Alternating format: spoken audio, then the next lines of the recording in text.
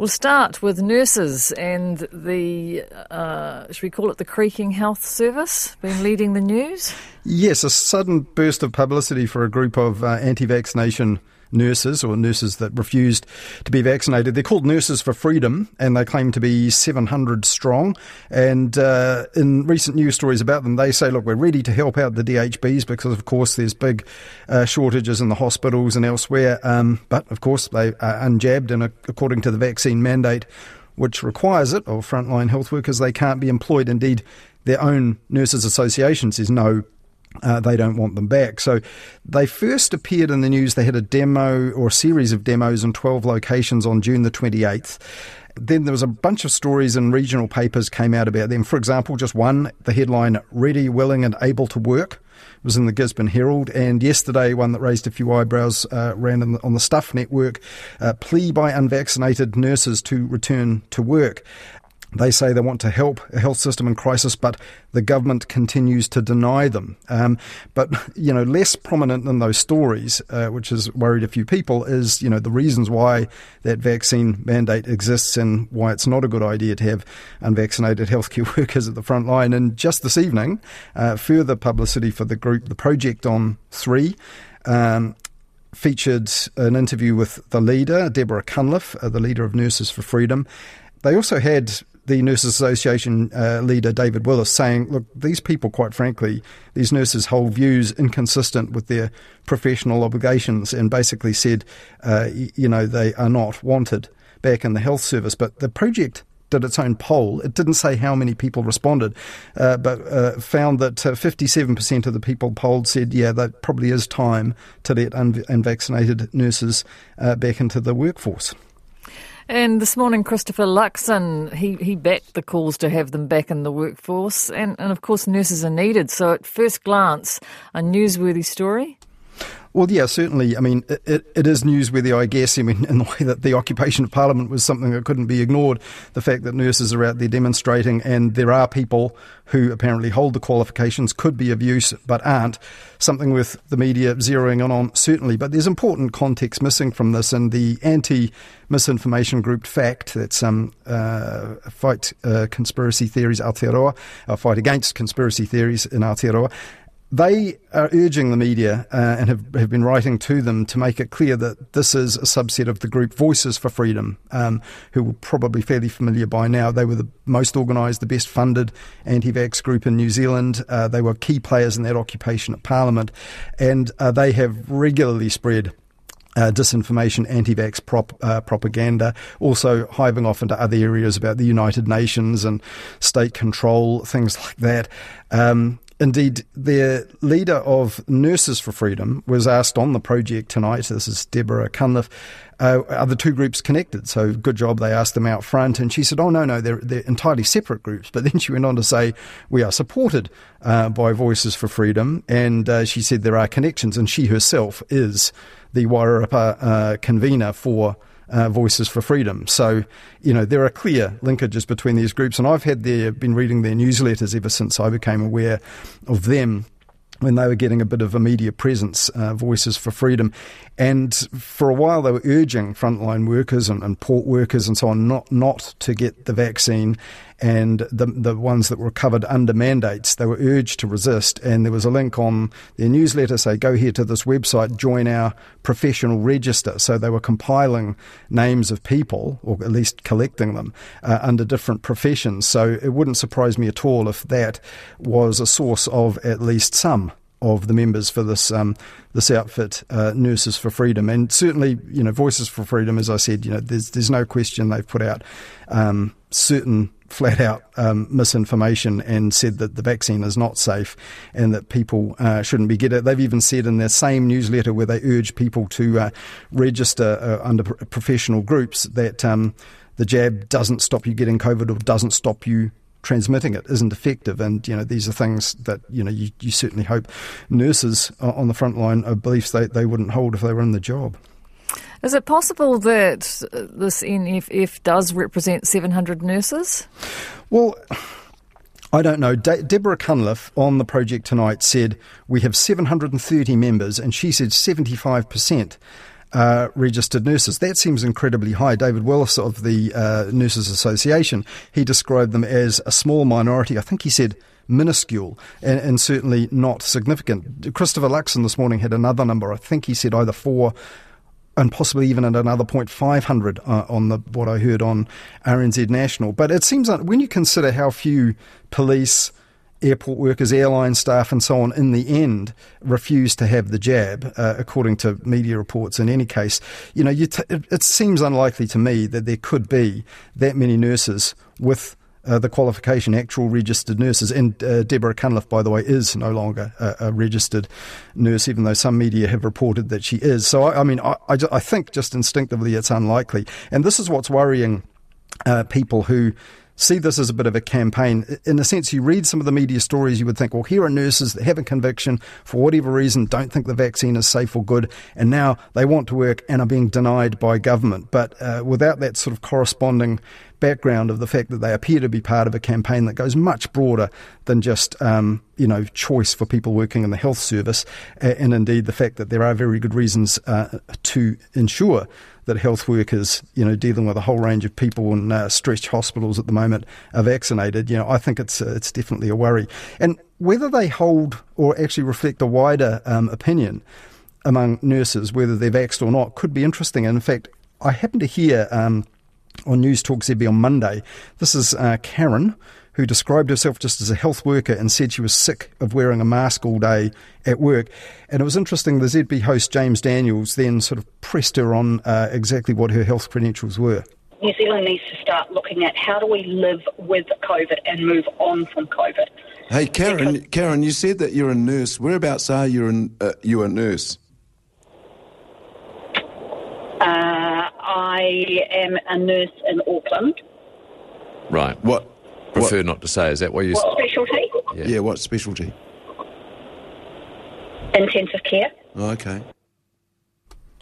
So, interesting pauses there. She clearly didn't want to say that. And to be clear, she wasn't an anti-vaxxer and she wasn't opposed to wearing of masks in the hospital, but she was clearly saying, look, she's over it, doesn't think it's necessary in other parts of life. And, so interesting if someone who's right at the cutting edge or at the sharp end, really, of healthcare is at this stage of the pandemic, prepared to ring a radio station and say that.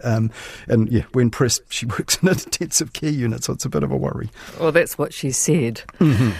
Something else that gets people going these days is public funding of journalism columns, but more's been announced this week. Yep, from a couple of sources, although in the end the funding all comes from the same source, which is taxpayers, but via New Zealand On Air. So the first is just from New Zealand On Air's general kind of contestable funding for programming, another $10 million in funding for factual programs. They say the theme is bringing social issues into the spotlight. So examples of that, they say, well, a new series that's, I think, going to run on the Herald's website about extreme anxiety in the face of COVID-19.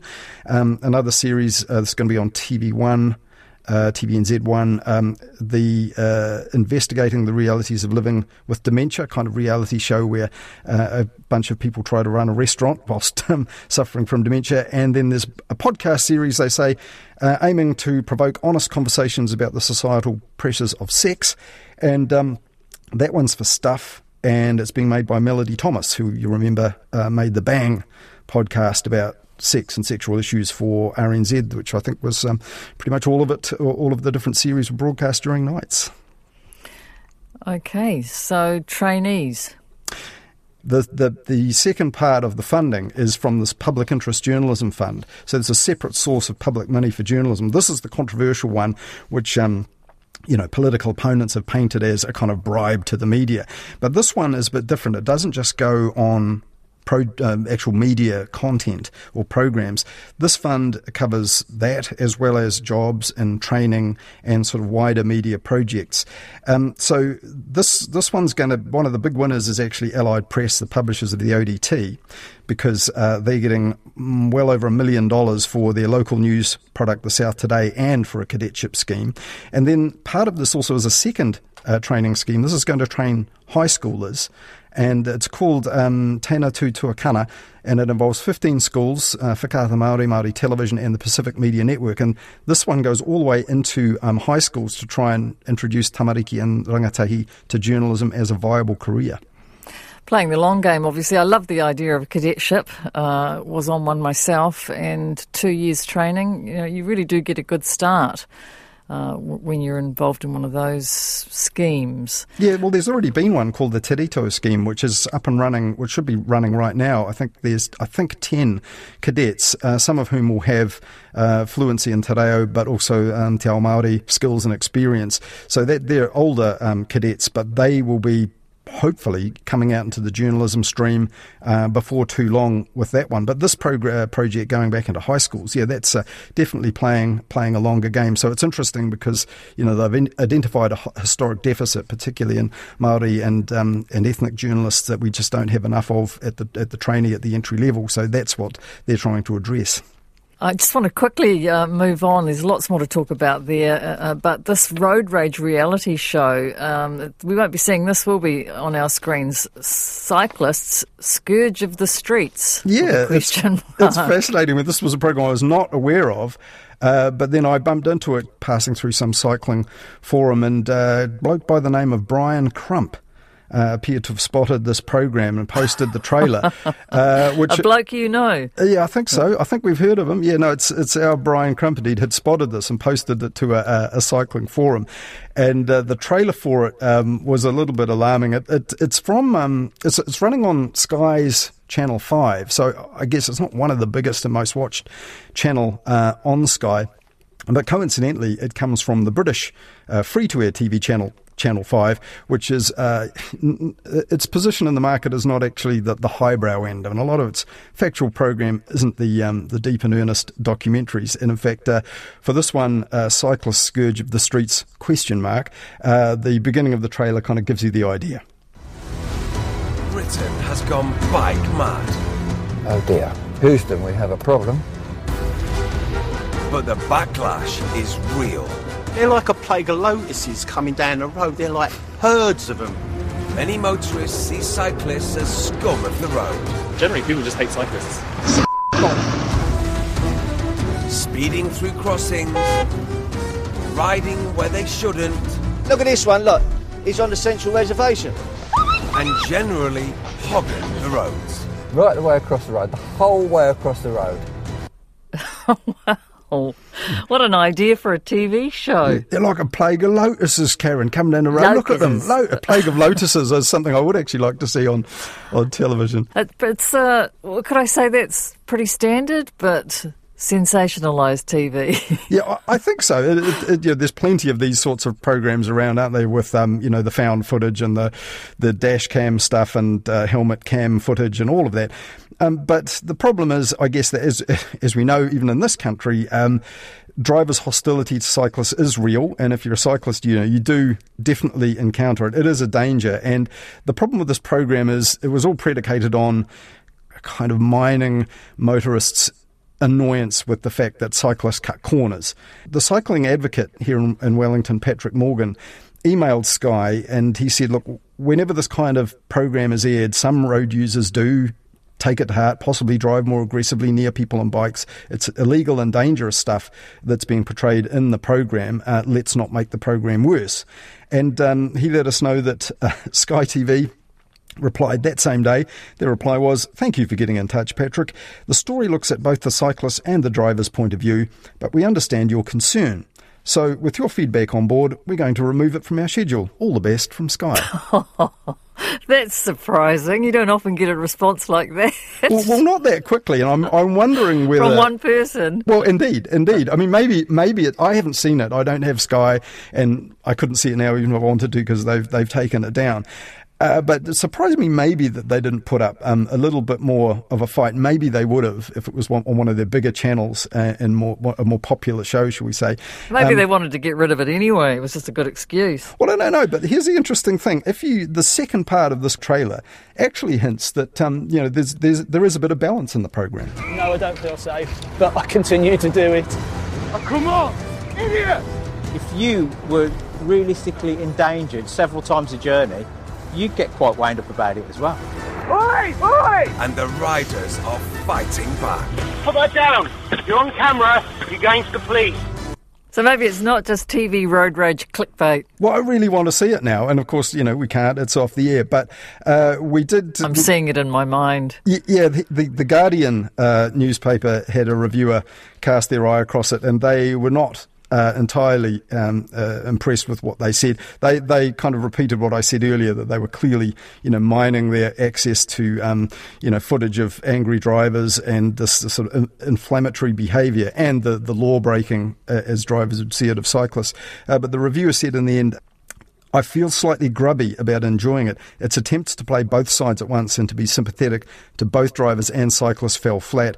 There are valid issues about infrastructure and legislation to be discussed. That's pretty dull, and dull is not what Channel 5 does. And I went and had a look on the Channel 5 UK website, the source of this program, and that documentary, Scourge of the Streets, was in amongst another one called UK's Parking Hell. People getting frustrated about not being able to find a park in the UK, and another one about truck drivers called Trucking Hell. Oh, a whole program on not being able to find a park. Mm-hmm. Right.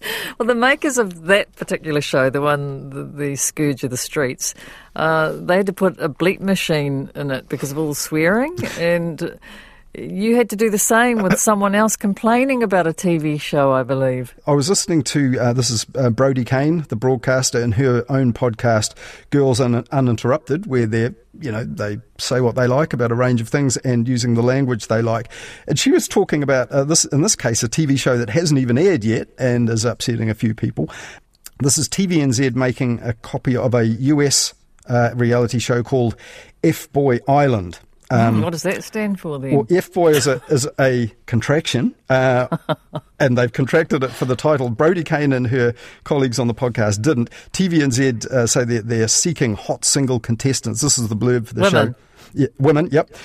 3 stunning Kiwi women are searching for the guy of their dreams. This is the premise of the show. But can they tell the difference between the genuine nice guys and the F-boys who are just there to compete for cold, hard cash? Gee, what more can we say about that? Well, Brodie Kane had plenty to say. So this is her reaction on the podcast Girls Uninterrupted, which, necessitated my heavy use of the censorship klaxon. TVNZ, like the straightest up and down network, Boy Island on TV, and let's encourage a bunch of dudes to over 3 chicks on television. I just couldn't believe it. Still going to watch it. Still going to watch it. So what do they have to do, Colin? Oh, they're dropped on the island. Yeah, there are some nice blokes who want a relationship or something with the contestants, and some others who are just not out nice for that at all. That's as much as I know. It's been a success in the States. I believe this is only going to be on TVNZ's online TVNZ Plus, the on-demand service, so possibly not fit for broadcast on the air. But, interesting, when there's a combined public media entity, programming like that will be an interesting counterpoint to RNZ National and Concert and various other. One person could write in and they might pull it. Yeah, that's right. Let's see. I think it's unlikely. Thank you very much, Colin. We'll talk to you again. Sure, look forward to it.